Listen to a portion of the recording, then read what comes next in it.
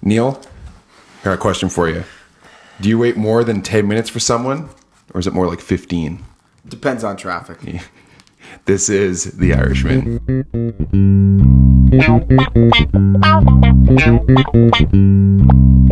All right, the tape is rolling, the light is on, and you're in the two-man booth with Nick Good. And Neil Cochran. And this is your podcast reviewing The Irishman, Martin Scorsese's newest Netflix epic. 3.5 hours. Most expensive film? His most expensive film. His most is expensive it? film, yeah. Wow, Like because of all the de-aging technology and all that. Yeah, it was like a lot of period sets too. Mm-hmm.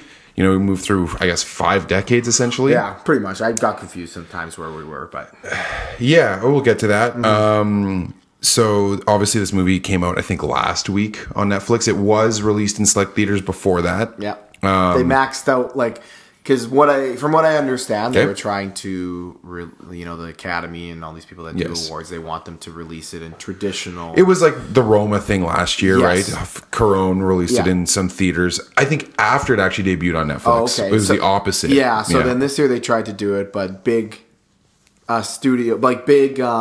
movie theaters would not take it on. Right. It was showing at a indie theater here in Edmonton. It was exactly. showing at the Metro Cinema. Yeah, so it was more of the smaller. So they maxed out how many it was based on the small. Okay. They basically, I think they said roughly about 500 theaters. Then it was estimated that was about as max as they could get without the big backing, essentially. That they still put it out there as much as they could, but they didn't get it out there as much. Just to say it was in theaters, I guess. Yes. So Irishman is a story of Frank Sheeran, who confesses to the disappearance and murder of one Jimmy Hoffa. He was a hitman for a mafia during the 50s, 60s, 70s. It's based on the book I Heard You Paint Houses, which has been criticized as, you know, his confessions to the disappearance of Jimmy Hoffa have been questioned. Yes. Never confirmed. Never confirmed. Obviously, known that the body. It's been a mystery forever. In this movie, obviously, there's going to be spoilers abound in this, although it's a historical event. But from the way that Frank tells it, who is played by Robert De Niro, he was the one who shot him, and then his body was burned in some abandoned factory or something. Like a cremation. Sure, yeah. Yeah, thing or whatever, basically.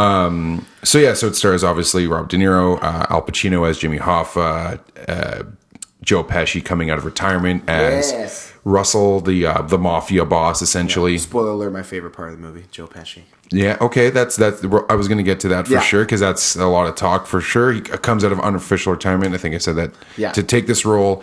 He's 76 now. Yeah. Ray Romano, I didn't realize was in it. The lawyer. Yeah, absolutely. Anna Paquin, whose role has been, there's been a lot of controversy around that. Why doesn't she speak? I was going to ask you about She this. has like one line of dialogue. It just says, why? Why didn't you ask Joe? Why didn't you call Joe? Why didn't you call Joe? Yeah, that whole thing. We'll get to that's a good scene, though. Sure. That's a good scene. It is because because she knows. Like, why? Yeah. And he even kind of looks at her, why what? Yeah. You know, why did you do it? Why did you kill my Uncle Jimmy? But yeah. But then it's like, anyway, we'll talk about it when we get to that point. And it felt a little hollow. So it goes through, like I said, a few decades of Frank coming up, how he joins the mafia, the things he does, how he becomes a hitman, essentially. Parts of it kind of remind me a little bit of Killing Them Softly. Sure. The ways to properly execute a hit. They're kind of going through the, Yeah. you always make sure you dispose of it. Yeah. That was a funny scene where they were like, they could fire. They could arm a small militia or something. Yeah, if they were to take all the guns out. They show all Yeah. the guns in the river. Yeah. I thought that was a good scene too, because he kept showing him come back, and every time it's like a 2-barrel and all this kind of stuff. Yeah, it's a different gun every time. Yeah, because he's doing it differently. Yeah, so it's a Scorsese film. Interesting, I thought. Okay, hold on. We'll back up. Initial thoughts, Neil.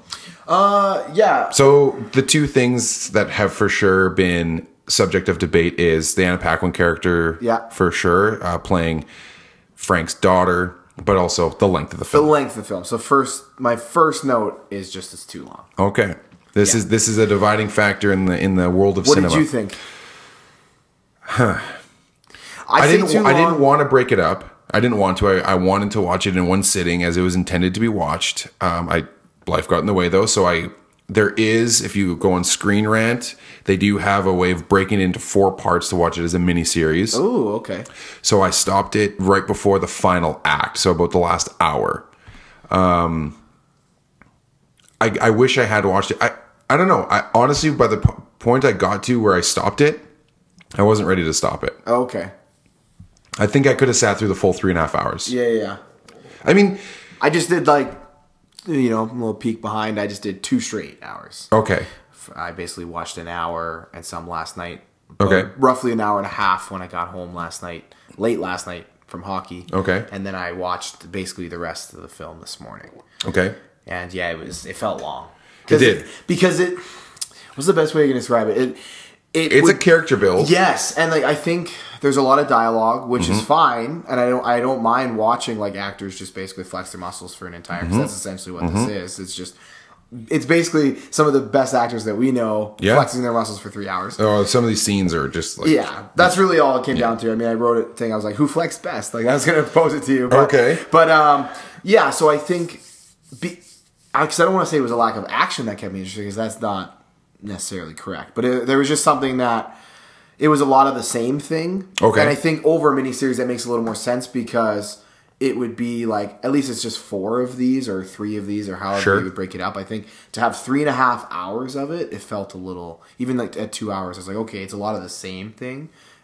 As well shot as it is and as beautiful it is and as well acted, it's about the same thing the whole time. And the demise, obviously, spoiler, Jimmy Hoffa, takes a long period of time. I thought that was well done, though. Yeah, so then that's where I was I was okay with the Jimmy Hoffa stuff, but I felt that it just once he's gone, or even before it, because really he's only in the middle. He's in the middle, so that was part of that I watched in the 2 hours, and I was like, that was my favorite part. And then I would say the end I felt was a little weird. The way it ended? Yeah, well, just kind of like you said, once he's kind of gone. I think that's the point, though. I think the point is sort of this is what happens when our legacies leave us. When those cops are interviewing Frank, everyone's gone. Everyone's gone. You're not everyone's dead. Anybody. Who are you protecting? And he's like, I'm protecting myself, basically. They never really reveal who he's confessing to, which I always found interesting, because I thought that maybe that would come back around. Because the framing device of this movie is Frank is, I guess, in his 90s almost, in this nursing home. He's on the verge of death, and he's telling this whole story of him coming up through the mob and the killing of Jimmy Hoffa, and the relationship that he had to his family. Jimmy Hoffa had to Frank's family. Yeah. Particularly his daughter Peggy, played by Anna Paquin when they're older. So, I know what you mean. I was a little surprised the way it ended. I was kind of like, oh, but... there's, he's trying to reconcile with his demons with God as he's approaching death. He's alone. And that was the kind of interesting part about it. I guess leave the door open. I'm hoping maybe his daughter's going to come see him is what I felt. Oh, okay. Well, I thought it was that's what Jimmy Hoffa did always too. Yes, he did. Yeah. He always, I thought it was kind of, you of never know if somebody's going to come in. Yeah. But I guess what I'm saying is maybe how it ended and talking about those relationships with his daughter and all those things. It was, I guess there was just so much stuff in the middle of that it loses it. Yeah, by making that the end, I felt like it was a bit strange. And the Anna Paquin character, I was like, because she has no dialogue, I was like, this is a bit weird, because there's a little section of the film where I always forget what Joe Pesci's what his name is. Russ, yeah. What's the last name? Bellini or something, or Bellizno or something? Him and Romano, they have this, super Italian name. So anyway, Russell. He just wants to be really nice to his daughter Peggy, and she's always really uncomfortable around him. Well, that was really good. Bufalino, that's it. But I thought they did a great job of doing that, of framing it in that way where Jimmy, Russ becomes closer to Frank, particularly when Jimmy Hoffa goes to jail, and Russ, I'm speaking of, trying to force his way into Frank's family a bit, and there being that resistance, particularly with Peggy. She's that avatar there, but with Jimmy, there's that acceptance and that warmness, and then I think the idea of that is to show how callous and cold the murder ends up becoming. Sure. Yeah, did you see it coming? When it happened, no. Oh, okay. Like when we got to get out of here. Like Hoffa obviously is onto it right away. Yeah. And then Frank just shooting him right there. And no, I did not see that coming. Okay. Yeah, no, I didn't really necessarily see the actual scene coming. No. But I felt that they were setting something up because Frank was Frank was that go-between. He was always like the mafia and the labor guy, and it was sort of he was like really good friends with Hoffman. Russ says that before when Frank finds out he's flying up to Detroit. He's like, if you weren't involved in this, then it wouldn't get done. For sure, you try to stop it somehow. You try to stop it. You're the one who has to do it. Yeah. So I did think that was I like that interesting dynamic, but I feel that the middle was just stuffed with a lot going on, and it just. I don't mind things taking their time to develop, but by the time I got to the end, like you said, with Peggy's character, I was kind of forgetting what it was all about. Like, he never really had a relationship with his family throughout the film. Like, they show it for like a brief little moment, but I just felt like to all of a sudden focus on your family. Maybe that's the point though, is that he was absent with them, and then now all of a sudden you're reconciling with that, I guess, and they're kind of thinking, well, you were never there, man, so I don't really know what you want me to tell you. Well, even the other daughter, whose name you don't even really know, when she realizes everything, too, and he's trying to say, I just want to talk to Peggy, I just want to tell her. And tell her what, Dad? What, yeah. And, like, just almost her trying to get that confession out of him, too, being like, just tell us you did it. Tell us you killed our Uncle Jimmy. Yeah. I don't know. I didn't mind that sort of stuff. I really felt it. I felt the whole... They could have framed it in a way where he gets angry almost. Where he's like, I was just... Well, and he does say it, but not in an angry way. It was like, I was just doing what I had to provide for my family, which is always the trope when it comes to gangsters, right? Yeah.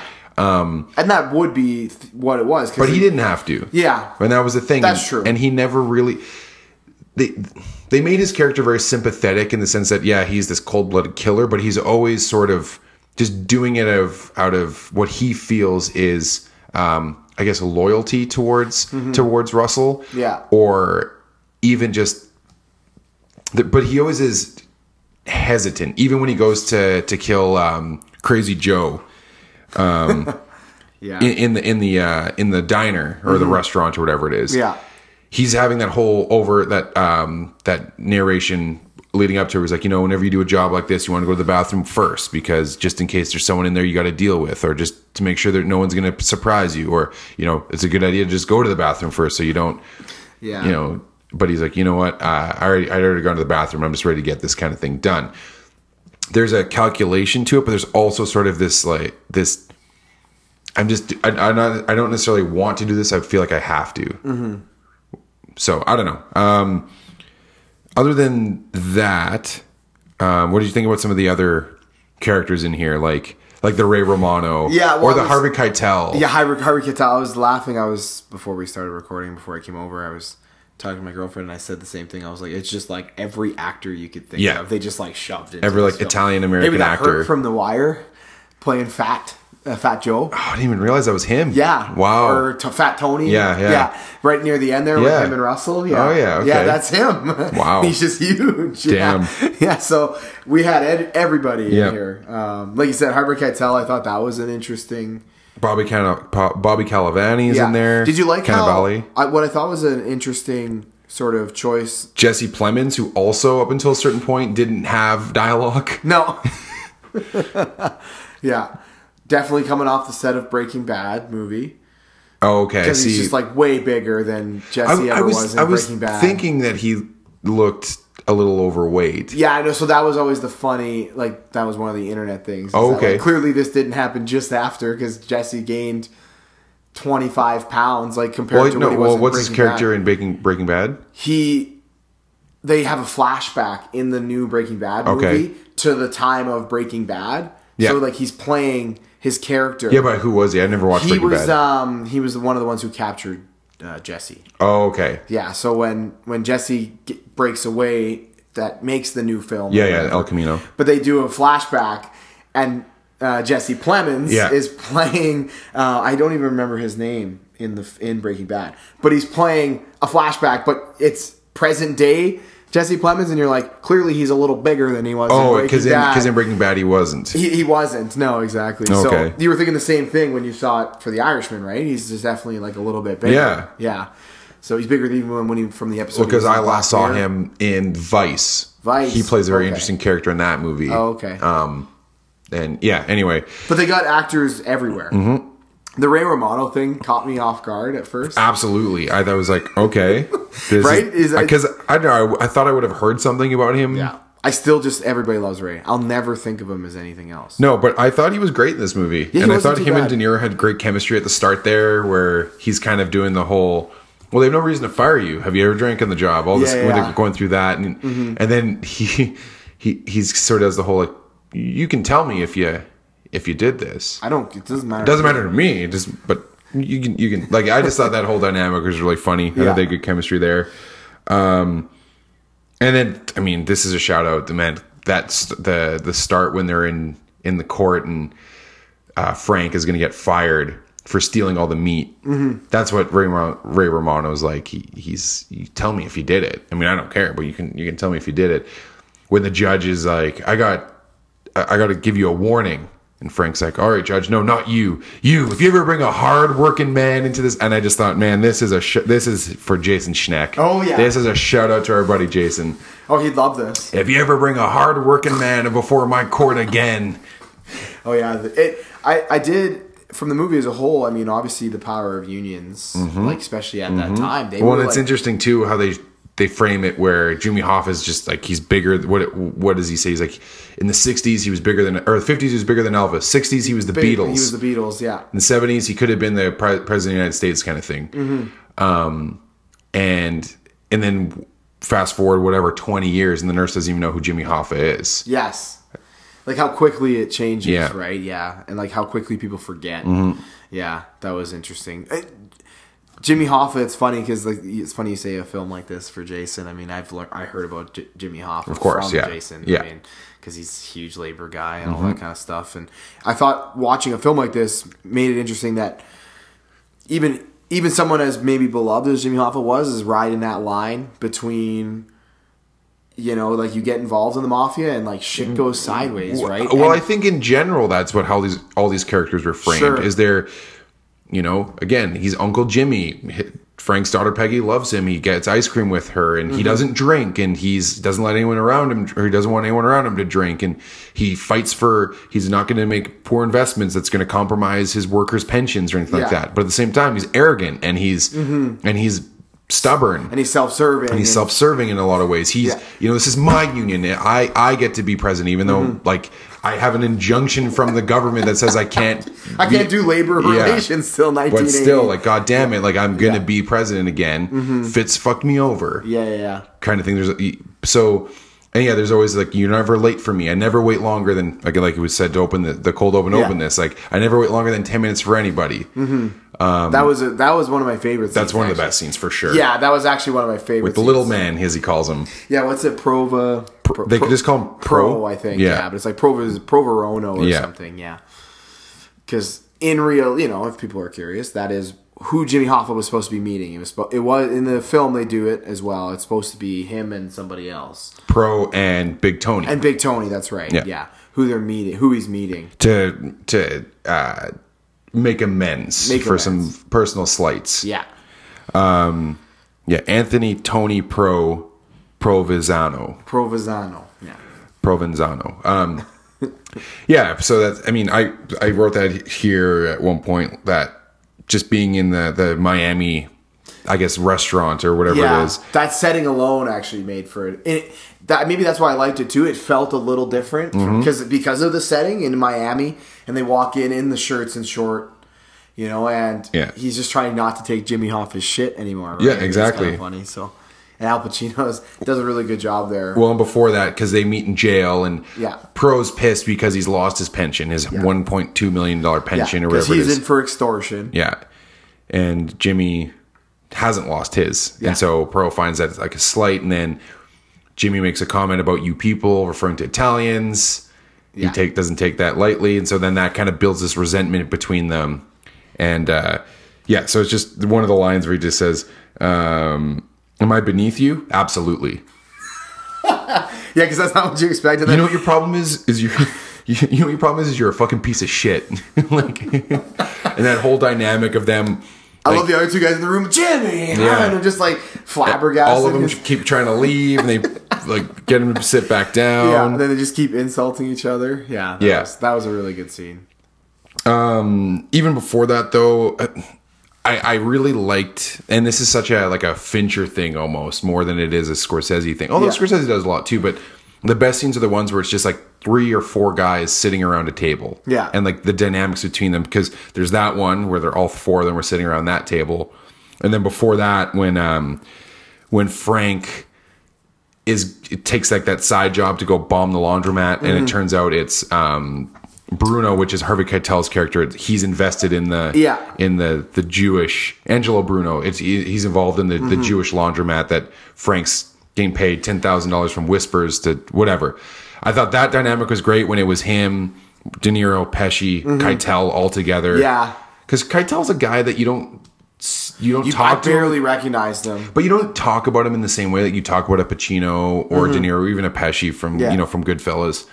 But anytime he's in a scene, he has that gravitas of somebody like, he seems like he could make bad things happen to you and your family if he wanted to. Yeah, I looked up a little bit of like Harvey Keitel's character and Angelo Bruno. Yeah, and I guess because I will say this, that part of the reason I would look some of these guys up was the way the film portrays them, how they died. Like every time the thing would come, I like that. Yes, I like that. That was a good touch. One of my favorite parts. That's a good Scorsese touch. Yeah, it was just like every single person you're gonna meet in this film is gonna die like horrifically. Except the one guy where it's like loved by all, died peacefully in 2001 or whatever. Yeah, natural causes. Yeah.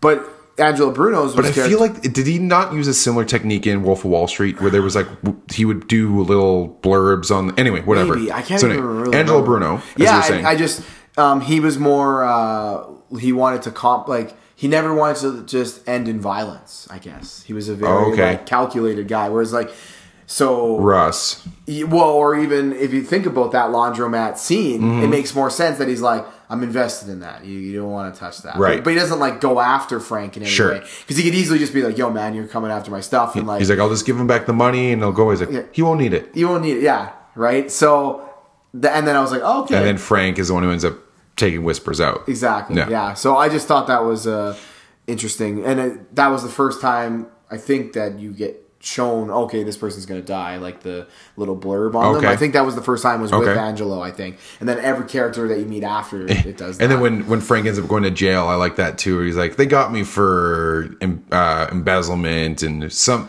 other shit I don't even remember. And then it's just like attempted murder, extortion, and all this like all these stuff. That comes up underneath him. I love how he gets out still, like even with all that stuff. Like eventually, you know. Oh yeah, I thought that was funny. The rest of them all die in jail. And all of them die. Yeah. That was a cool. What did you think about like the de-aging and the aging? So at first, it's pretty startling to go from like really really old Robert De Niro to really really young Robert De Niro. And the thing that's funny is that I was looking through pictures of like just stills from Godfather Part 2 and even Casino. De-aged De Niro doesn't look like young De Niro. No, I know. He doesn't really look. I mean, obviously, he's older, so he's a little bit puffier. It happens to the best of us. But when he was younger, he had a very very slender face. So that's the. But I don't know. At first, I thought it was weird. I thought it looked weirder on Pesci than it did on De Niro. Yeah, Pesci looked a little Muppety. Yeah. I think maybe I think it's just because it was the makeup they were using too. I think right. Yeah, they were really giving him like a pronounced that weird nose and all that kind of stuff, but. Yeah, I don't know. It didn't bother as much as I thought it would. I thought it was. No, I got over it pretty quick. And I thought, as much as you said that, it being so long hurt it a little bit. I thought the gradual transition of the really de-aged to regular to little aged. I just thought that the transition in the makeup and the CGI was really well done. Yeah, I think they looked better older. But I just feel like it really did a good job of showing that passage of time. Like even though it was confusing sometimes which storyline we were looking at. Yeah, because I think they were interjecting right when they were driving. Yeah, he kept going back to that right before the killing, before killing Hoffa. I kept going back to before that with Frank coming up in the mob to him being super old, and it kept cutting in between that. Yeah, and then cutting between like him driving with Russell and their two. But that's them going up That's right. That's him going up to the wedding right before he goes to kill Jimmy. That's right. Yeah. So that's what it kept coming. That's how the movie basically starts, is them packing up to go to that wedding to Romano's daughter's wedding. Those blue suits, though. Yeah, so 80s. Oh, yeah. But yeah, so it was great in that sense, that I really thought that the transition, the gradual transition, was really well done. Obviously, another huge scene that sticks out is the banquet scene, where you really get the dynamic of, once you get the famous nobody threatens Hoffa. Nobody threatens Hoffa. Yeah. That was that's the culmination, basically. And it's just great because you have Pesci and Pacino, and then this whole sort of, you go mediate this thing, Frank, where the two of them are talking. It's Frank's night, but he can't help but watch them talking at the front of the banquet hall.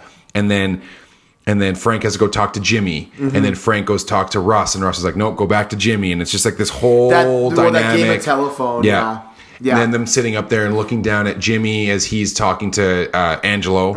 And then it transitions to Jimmy dancing with Peggy, and she notices that the three of them are watching him, and just have that whisper, that classic gangster whispering, where it's like, now it's time. Yeah, I thought that was a good.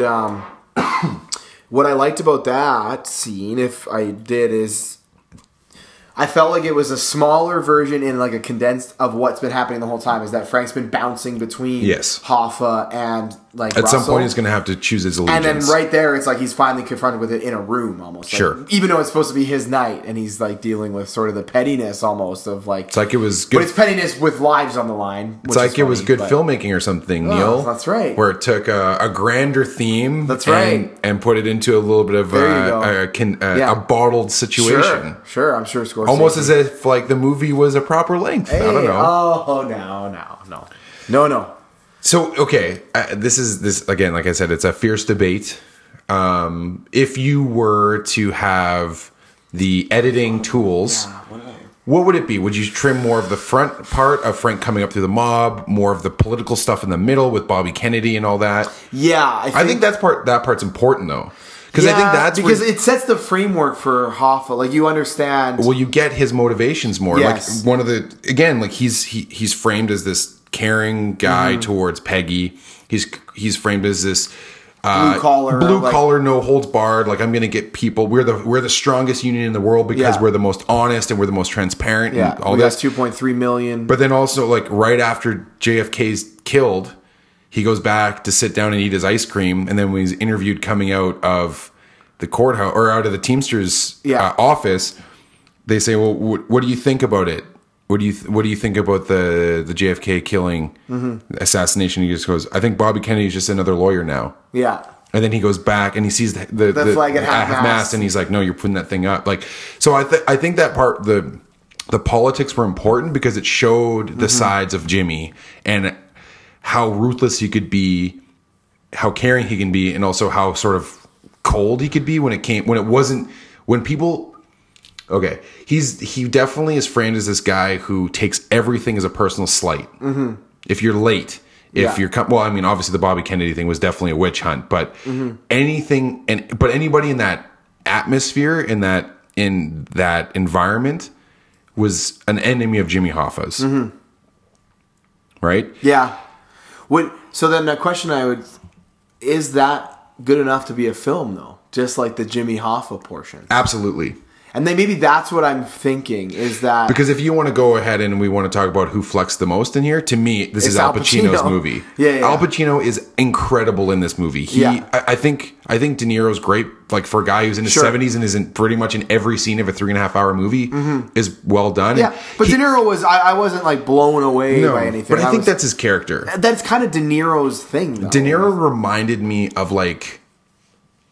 Okay, remember when we did the Leo episode and we talked about Inception? And Leo is the guy in the movie who isn't doing much and everyone else around him is really flexing. Yeah. Where it's like you have Joseph Gordon-Levitt who's charming and smart, and then you have Tom Hardy who's kind of being, cocky prick but also charming, and then you have Ellen Page who's again the protege But you have Leo, who's probably in his most subdued role, but is the anchor. Carries the thing along. I felt that was the same thing with De Niro in this one. He was like the anchor. Yeah. Pesci. You allow Pesci to come out of retirement and kind of be a real classic mob boss type and guy. Pesci. There's some scenes where you felt the weight of that for sure. Like when it finally comes down to it, and they've decided that Jimmy's got to go, and he said, "It is what it is," or whatever the saying is. Yeah. You have to just tell him it is what it is. And so that's at the banquet where he's like, Jimmy, you got to step down. You gotta just take your pension, retire. You're causing too much trouble. Yeah. Oh, it is what it is. Yeah. Oh, it is what it is. No, nobody threatens Hoffa. Nobody threatens Hoffa. But then even when he's saying to Frank, we're gonna drive up. You're gonna get on a plane. We're gonna get on a plane. We're getting on a plane. No, you're getting on a plane. You're going to. Where am I going? You're going to Detroit. Oh, now I'm going to Detroit. And there's that realization of like, you're sending me to kill him, and he's like, we did everything we could for that man. And just the way he delivers those lines is like you said, is that typical sort of ruthless mafia boss. Yeah. But I just think the things that that Al Pacino does in this movie. Yeah. And he's perfect for having a guy with that personality to like be big and extra, because that's what Pacino's been since Sense of a Woman. But he doesn't do it in like such a comedic way like he is in Heat or in some of these other movies where he kind of gets like memed to death. Yeah. He's intense and he's animated, but in a way that's like, because he just feels like he's constantly under attack. Mm-hmm.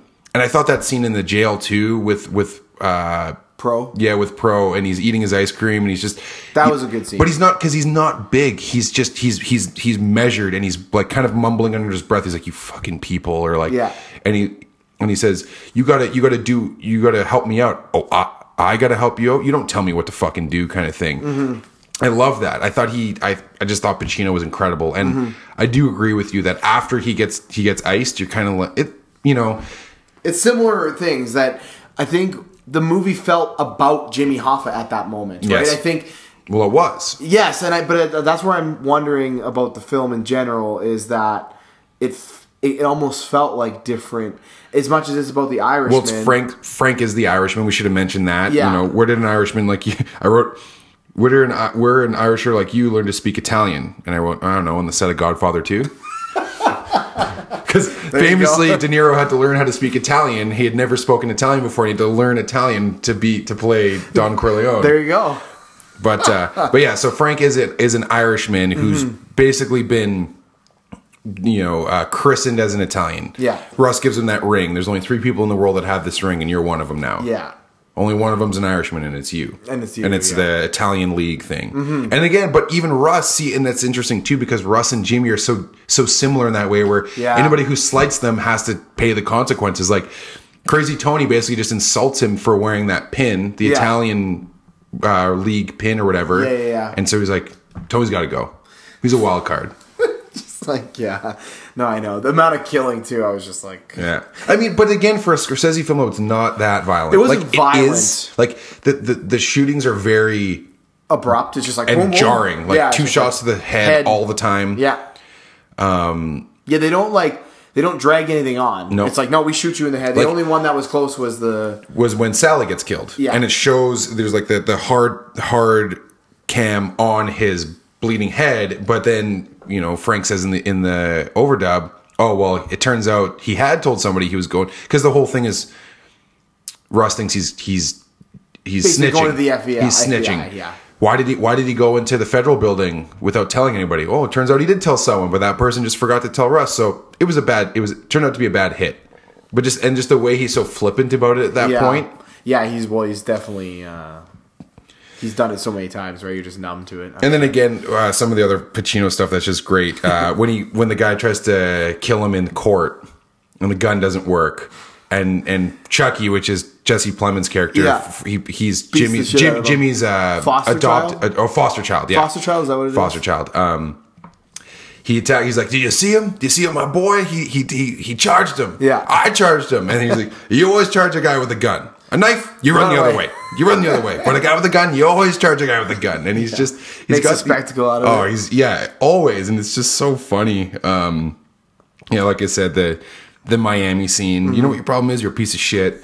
Yeah, that was my favorite scene, honestly. But again, a scene I love too is the fish in the car.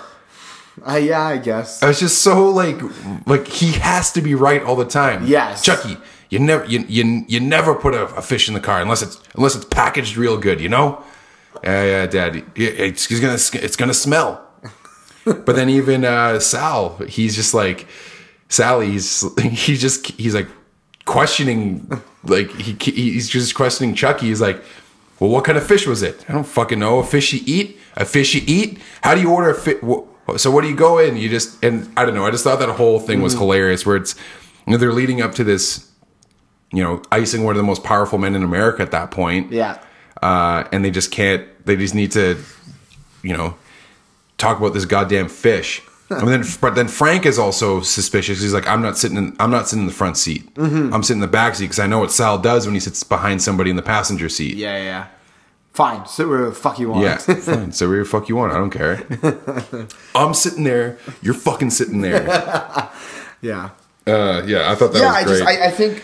I think that's where I wonder about the runtime is that it, not that it felt like two movies because that's not accurate, but there was definitely a sense of whose movie is this. So that's a good point to make. Like, is it about Frank's struggle with being a hitman, or is it about the Jimmy Hoffa story? Yeah, and because what it is, I think it's Frank being in the mafia and the Jimmy Hoffa story colliding with that. Yeah, but like, how does a guy who was just a truck driver get involved with the mob, become their number one hitman, and then all of a sudden Jimmy Hoffa and the Kennedys are somehow intersecting with his life? Yeah. Maybe that's a better way to look at it. Yeah, because I just think that some of the Hoffa stuff, like you said, with like the Kennedys, was really just the Get Jimmy Squad or whatever it's called. Yeah, and it was Frank just being like almost a bodyguard for Hoffa. Yeah. Yep. Well, even up until he's like, you got your little buddy there. Yeah. Right before Frank kills Jimmy. That's right. He's like, because you never know how these things could go. Mm-hmm. So, and I was just like, yeah, maybe that's what they were trying to do. Maybe it was so good I just felt like I was watching a Jimmy Hoffa movie. I was just watching Al Pacino be the lead actor or whatever. So another great line right before when Whispers is asking Frank he's giving him the $10,000 to go take care of this other laundromat, and it's a really good voiceover where he says whenever someone says they're a little concerned, they're more than a little concerned. And when they say that they're more than a little concerned, they're desperate. They're desperate, yeah. That was a good line for sure. Yeah, well, because you see that, right? Yep. I think the movie's nothing about desperation. Yeah, desperation of clinging to power. I was just going to say, it's always riding the line of like not letting you get... But they're always on alert about absolutely everything. So they always feel desperate. Like you said, even if it's just... I don't like how he did it, so we just got shot. Yeah, if we want to draw the comparison to The Wire, like it's like the Barksdales, it's like Stringer, it's like Avon, totally. Constantly being aware of, you come to the king, you best not miss. It's like what Omar said, right? If it's always about people coming for your throne. Yes. And having to be hyper aware of that and getting ahead of it before they get you first, and then reminding people about who you are too. I think that was always who are you talking to? He's a boss. Well, I'm a boss. Yeah, but I'm a brother too. And Come on, we're brothers, right? Brothers. With Crazy Tony, like we're all brothers. Like Frank kind of says, we're all brothers. Yeah. So I just thought that was a good commentary. But it even goes to show how deep that paranoia can run because by the time they kill Jimmy, he's literally by himself at a lake. Yeah. Like what harm, what threat is he really at that point in his life? Probably not. He's not going to get the Teamsters back. Like Fitz has completely pulled that power away from him. Yeah. So I thought that was interesting too. That's funny you say that. We got to throw out the product placement for Canada Dry throughout. Good Canadian product. I like that. Yeah, the ginger ale. Yep. Jimmy Hoffa. Only drank ginger. I assume that's historically accurate. He only drank ginger ale and ate ice cream. Probably. Yeah. Yeah. It must be. It must be some weird thing, right? It's funny you say that because I was thinking the same thing. Is by the end he's like harmless almost. Yeah. But it's just because of like what he did or how he acted towards that. It's about not power. Backing down. It's about sending a message, all that kind of stuff. Yeah. So, because by the end he's just like an old He's just a grumpy old man. And he's been out of the game like for a long time. As they say, he goes to school for 4 years. Is it? He's in jail for? Yeah, he says school or whatever. Yeah. But like you said, by that point, Fitz has got the Teamsters union, and it's gone and away from him, right? So yeah. But yeah, so Pacino though, you love Pacino to me is man, yeah. Every time he just is, just his ability to just convey that like nobody fucking slights me. Yeah. You know, I don't wait more than 10 minutes, and then Frank tries to de-escalate. He's like, why don't we say 12 and a half kind of thing, right? Yeah. Which is funny for a guy that's just like a killer trying to like, but yes, but see, that's the thing with his character is that the hits were always a last resort. Yeah. He always did try to mediate. And even up until that point, he was like, come on, Jimmy, just like, you got to just apologize. Come on, you got to take this meeting. He was always trying to reconcile the two sides up until he couldn't anymore. And like you said, he had to choose. And the dynamic there too is choosing between loyalty, who you're loyal to, and who your actual family is. Because he chooses his adopted Italian family over his actual family because he knows with the Peggy character, and we should get back to that by killing Jimmy, who's an important person to his actual family, he's burning that bridge in a way. And he's choosing to go with Russ and the Italian side, his adopted family. Yeah. To go back to the Anna Paquin thing, I thought it was an interesting choice because it's that observational. Like, if she's speaking throughout, then her whole growing up observing what Frank's doing, I think changes. And I think that's what it is she never talks, she never speaks, and he never makes an attempt to get her to until she's gone. And then he's trying to get her to speak, and she won't do it. She won't have any of it. Yeah. I don't know. I didn't mind it. I didn't mind the touch. I don't hate it as much. I think the issue, of course, is like in a film filled with strong men. Only men. But that's probably historically accurate. Well, absolutely. Right? Yeah. Women, they weren't involved in the mafia. No. Like, it's not that they had their wives and they knew a lot of what was going on. Of course, like Russ's wife, of course, she's like, "Hey, Russ, don't forget to give me your clothes. I'll burn them. Hey, don't forget the shoes." Yeah. And he shows up just covered in blood, right? Yeah, exactly. So they're an important role. Yeah. But they're not, as you said in the film. It's just there hasn't been anything. So there's even that dynamic at the start where Irene, that's Frank's wife, where she wants to smoke in the car. Yeah. And Russ is like, "You don't smoke in my car," and she's like, "I'm gonna smoke anyway." And there's that classic, like, there's the classic Scorsese smash cuts of like the smash cut to the cigarette case. The cigarette case opens. She pulls them out, lights. You know what? He always does those weird little quick jumps. So there's even though yes, they're not directly involved in the mob, they still hold power. So it's a certain level of it. And then by the end of it, where he's talking about and then we're going to drive up to the wedding, nice and slow, with all the smoke breaks. Where there's that, you don't say it out loud, but there's that understanding where like we're going to take the smoke breaks for the women because they do hold a little bit of power here.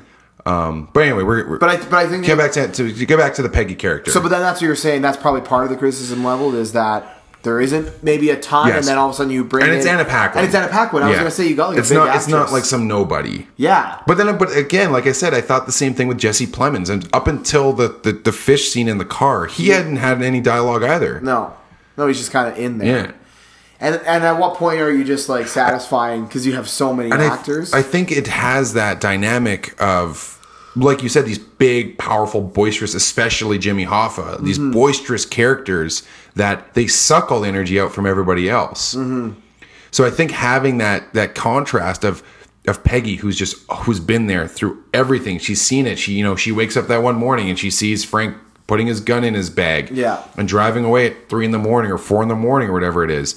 Where are you going? I'm going to work. Go back to sleep. And just showing her as they grow up and as they de-age and they age and all this shit, that she's a constant and just observing and watching and knowing. And when she finally does speak, that line is huge. Where her first line is, "Why?" And you know that it's double-edged. You know that she ends up saying, "Why haven't you called Jo, Jimmy's wife?" But really, she's asking, why did you fucking do it? Yeah.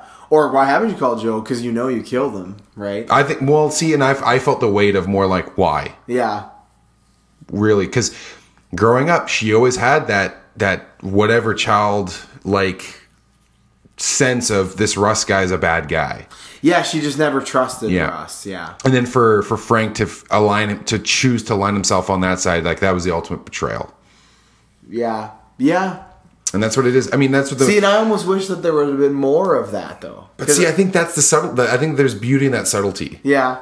Where like that's all it took. Is it only took the few lines of dialogue to really? Well, I mean, more like even hammering that point home more because it was just like one scene essentially, right? Like the Christmas scene where she really doesn't like. Oh, I guess it's no. They're at the bowling scene. I guess where he's like, "Come over, talk." Come. Nick, the movie's so long, I forgot. You know, this is the first, and I watched it last night, so I already forget. Like, and then I think that bowling scene was. Now that I'm, that's right. I guess that's when he first leaves his first wife. Yeah, he says, "There's never a good time to leave your wife," but that's when I did. Like one of the next scenes is him bowling with like Russ's family. Yes. I think. Yeah. Yes. Okay. Yeah, see, it's coming back to me a little bit. You know, it's just you got to weed through 3.5 hours. But that's why you got to watch it in one sitting because when you break it up, then you forget these things. I kind of forgot a little bit. I was like, I thought it was really only the Christmas scene, but it's kind of that's where it really kind of gets hammered home because he buys her something really nice. Oh, I thought you liked to skate. That's a really good skating scene together. Yeah, that's a really I like Pesci there again because it's just like subtle. He's like, "Oh, it's okay." She said, "She said thank you once already." But there's even like a danger. But there's even like a danger to it too, where it's like, is he gonna kill Peggy? I know, right? Is he just gonna be sick of her giving him no respect? Yeah. So, I think the three main Pesci, De Niro, Pacino, all did really good. Yes, I mean they. So if you had to choose. As we head into Oscar season here. Mm-hmm. So we talked about this with Once Upon a Time in Hollywood. Yeah. Leo's lead actor, Brad Pitt's supporting? Probably, yeah. Okay. Pacino supporting? De Niro's obviously the lead actor. But can't you have two leads in the same... But I hate that. I know, but don't you think Pacino's in it just as much? He's not in it just as much, but... I mean, if it's a regular length movie, he's in the whole thing. If it's like the Jimmy Hoffa story, he's in the whole damn thing. He's in the 2 hours, yeah. But he's not in the hour I think it's 45 minutes until he comes into the movie, and then the last half hour he's not in. Yeah, but it's a 3.5 hour movie. That's what I'm saying. So he's in it for 2 hours. Okay, so let's say... But you're right, I bet... But what about Pesci? You're absolutely right. Then what about Pesci?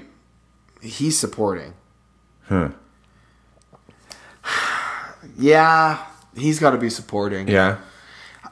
You're right. Pacino's probably supporting, I guess. So, but do you think De Niro gets like a...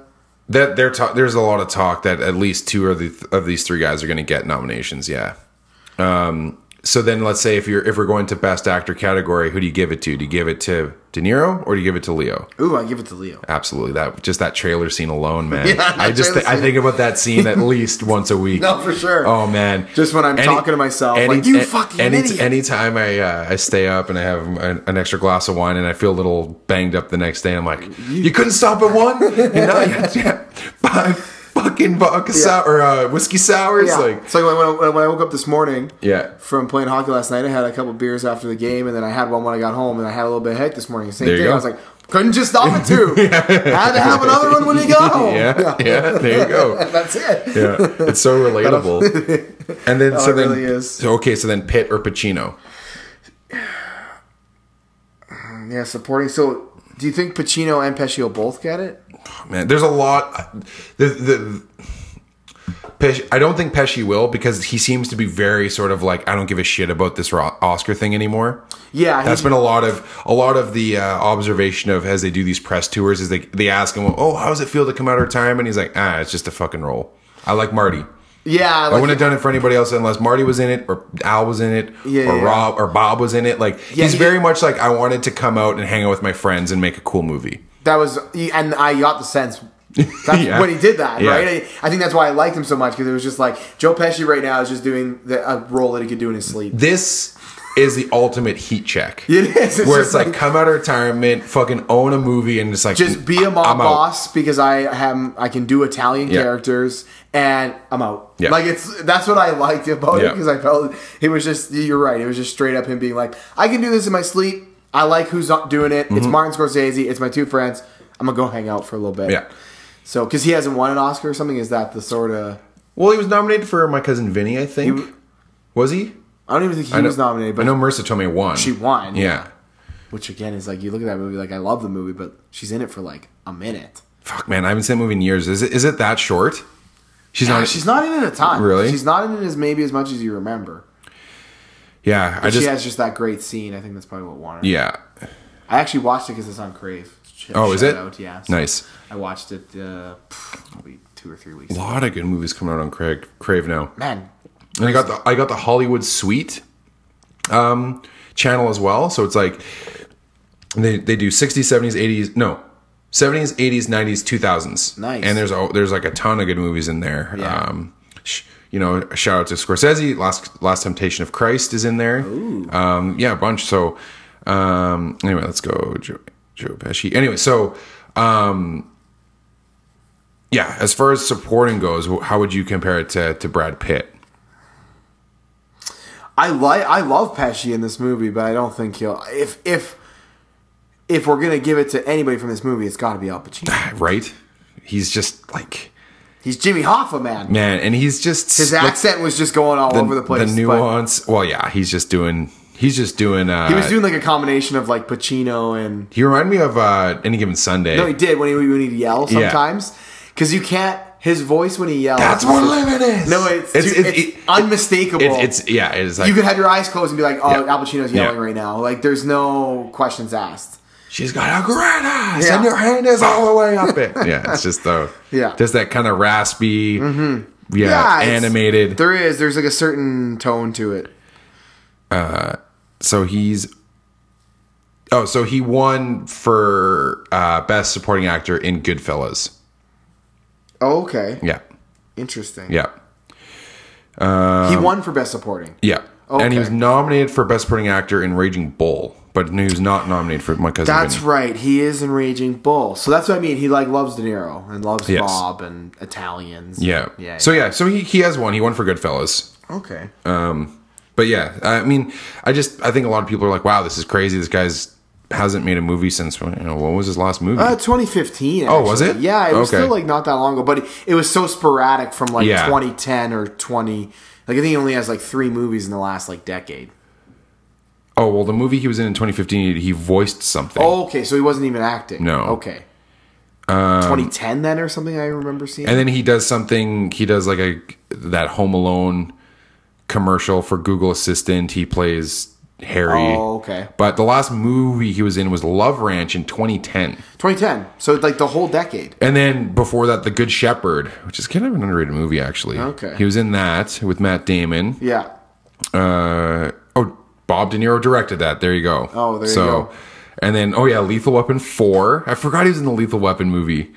And then, Casino, Gone Fishing. Remember that movie with Danny Glover? Oh, yeah. Damn, yeah, I'm just taking a look here. And I think that's, Casino, A Bronx Tale, Home Alone 2. You forget he was in the Home Alones, almost? Yeah, that's weird. But yeah, you're right. It's been sporadic, but... Yeah, like the last decade, he really doesn't have anything. No. Yeah. So... I don't even know what Love Ranch is, to be honest. It's a drama centered around a married couple who opened the first legal brothel in Nevada. Oh, there we go. Joe Pesci, Helen Mirren, Gina Gershon. Decent little... Oh, Bryan Cranston. So a decent little cast there. But oh, shit. Anyway, any kind of last thoughts here? How do you think... I guess as we look at best picture hopefuls... We've really seen Once Upon a Time in Hollywood. Yeah. We're going to watch Marriage Story for next episode. Yeah. So I think those 3 are probably going to be nominated no matter what. Yeah, right? It's sounding like it. It's sounding like it already. We're in December. We're starting to get into that buzz a little bit. Parasite, I think, is going to get a nomination. Yeah. Yeah, it'll be interesting what else. I mean, there's talk about Ford versus Ferrari. There's talk about well, because they can go to up to 10. to 10, which I wish they didn't do anymore. But I think The Farewell is another one that's going to be in there. We're going to try to cover all these before Joker. Yeah, maybe. Irishman, Parasite, Once Upon a Time in Hollywood, 1917. We had made mention Sam of. It's not Mendes. out yet, but we're going to try and watch it when it is. Yeah, The Farewell, Jojo Rabbit, maybe. Yeah, that's kind of a dark horse. I've seen it. I like it a lot. Is it a Best Picture? Probably not. I don't know. Do you like Irishman better? I think right now, if you gave me that I had to vote on my ballot today, it would be Once Upon a Time in Hollywood. Yeah, I think so. That what you think would win? That's what I would vote for. That's what you'd vote for more than The Irishman. I don't. From what you've seen so far, of like. We'll do that after. Save that for after. I think we'll go through Marriage all the Story movies is going to after be. we watch it. Yeah, Marriage Story is just being devastating. I'm pretty sure. Pretty sure I'm gonna be really sad after that one. Yeah. From what Jojo Rabbit it has that in it too. Sure, it's uplifting and it's funny, but there's definitely some devastating part. There's one scene in particular, the way that Taika Waititi shoots it, that is just like, oh man, it hits you hard. So. Yeah. The Irishman, I'm sure, is the favorite. I bet you there's going to be, just because people love Clint and people love History About America, I bet you Richard Jewell's going to get something weird in there. Either a Best Director nominee or a Best Picture nominee. Just because. And like these... Maybe the actor. Well, these guys, though, like, come on, Clint Eastwood's in his 80s and he's still, like, fucking pumping out 2 films a year. I know, that is crazy. One-shot Clint, man. Yeah. If you ever want to make a movie, apparently he's the director because he's just like, nope, I got it. Huh. But I mean, do you think Joaquin Phoenix will really win for? Is he leading? Are you looking at Gold Rush right now? Yeah, Gold Derby. So he's Gold Derby. Sorry, yeah, he's 9-2. Really? With Adam Driver. See, and Adam Driver is the big nomination so far. Who from The Irishman do they have listed? They have Robert De Niro. They have Robert De Niro. Yeah. I don't know. He's great, but he's just, Joaquin gets that love for him being so weird and methody. Sure. But, again, I keep thinking about the Joker. He's just a little much. Yeah. There's just something that's a little too much from that movie, This is my overall take. Yeah? The more I think about it, right? I'm like, there's a lot. Yeah, there's a little too much going on. I love Joaquin, too. Don't get me wrong. I am a big supporter. Yeah, me too. The Master, one of the best. He's amazing in that. Walk the Line, he's amazing. Yep. Like, before it was popular to... take Her, on, like, you love Her, but love Her. But those movies, he's so subtle. Yeah, like there's it shows off more of his acting skill. And, like, to me, that was what always made Daniel Day-Lewis so great in There Will Be Blood.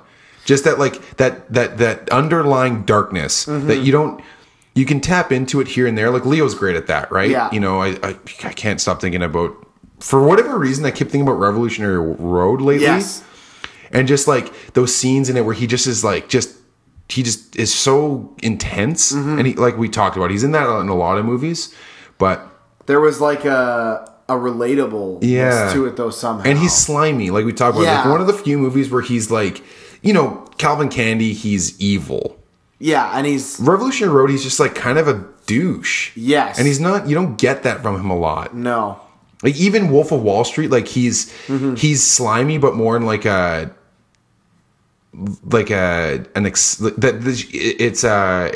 it's who he is. It's the embodiment of the character where he's like, yeah, I'm just drug addict, rich, greedy asshole. Where in like Revolutionary Road, he's just like, he's almost high and mighty. I don't know how we got into a Leo discussion here at the end of the Irishman pod, but I just think like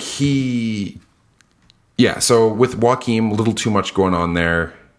Bob, I say it like I know. Robert De Niro, I don't know. There's almost not enough going on, which I hate to say that for a guy who's in every scene of a 3.5 hour movie, like I said, and is going through all these wardrobes and is doing a lot of subtle work with trying to, he has an internal battle that isn't playing out so intensely, like Joaquin is in Joker, where he's literally battling his demons in front of a screen and losing his mind and stuff. The best scenes in the Joker are the subtle parts. Yeah, like the part, like the one scene I keep thinking about is when he's with the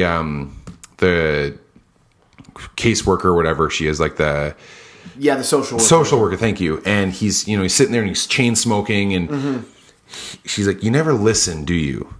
You never actually listen, do you? And just like those scenes to me are way better than the ones where he's fucking literally losing his mind, dancing on the street, on the steps, and all that kind of stuff. Yeah. Or even just like I said at the very end where he just like he has the blood in his mouth and just wipes it onto his face. Like just the more subtle stuff to me, I find more impressive is not the right word, but more captivating. Sure.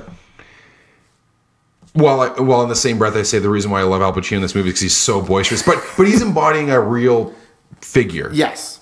And this is like clearly how some people remember Jimmy Hoffa as a person. Yeah. I'm looking forward to doing more of this Oscar stuff as we move through the winter months here. So like I said, next week we'll do Marriage Story. Noah Baumbach is Noah the director. Baumbach, yeah. And then just came out on Netflix for people that are curious if they want to watch it. Yep, absolutely. And then from there we can do Uncut Gems. It comes out on Netflix as well. And we got a whole list. 1917 for sure. We'll 1917. That's a Sam Mendes film, you said? Sam Mendes, yep. Okay, so that's good. Like I said, I kind of mentioned it before. Sign me up right now if it's Sam Mendes. Well, Bombshell, which is going to be the opposite of this, where it's going to be nothing but strong women in that movie. There we go. Charlize Theron morphing once again into like Charlize Theron. She can any white woman. She can just Nicole Kidman, turn into Margot Robbie. So that's a stacked cast. Apparently, I heard something about like Charlize Theron. She plays Megyn Kelly, right? Yeah, she literally she looks like lost her voice, or did something happen because she had to like do the voice so much that it probably fucked her up anyway? No, like when you see a still photo, you're like, that's crazy. Or the hair and everything. It's like, oh my god, it looks like her. Okay, so until next week, we'll probably just do the Marriage Story next week. Might do a little sports. We're going to change up the format of the podcast as we move forward, but I think really hammering through some Oscar stuff as we move through December and January, I think makes the most sense, eh? Yes. Yeah, let's do that. Yeah, we're going to do like lots of films, I think, through the next month and a bit. We could bundle a couple. We can do like 2 per episode or something. We'll figure it out. But next week for sure, Marriage Story. Until then. Some of the bigger ones I think we're going to do just one. For sure. Some of those... But yeah, we'll figure it out. Yeah. So until then, thank you if you've subscribed on Apple Podcasts and Google Play. If not, please do that. Rate and review us. Share the podcast. We appreciate it. And until then, Neil. Nothing. Listen, Neil, I got to tell you one thing. I don't wait longer than 10 minutes for most people, but for you, I think I'd wait at least 15. Thank you.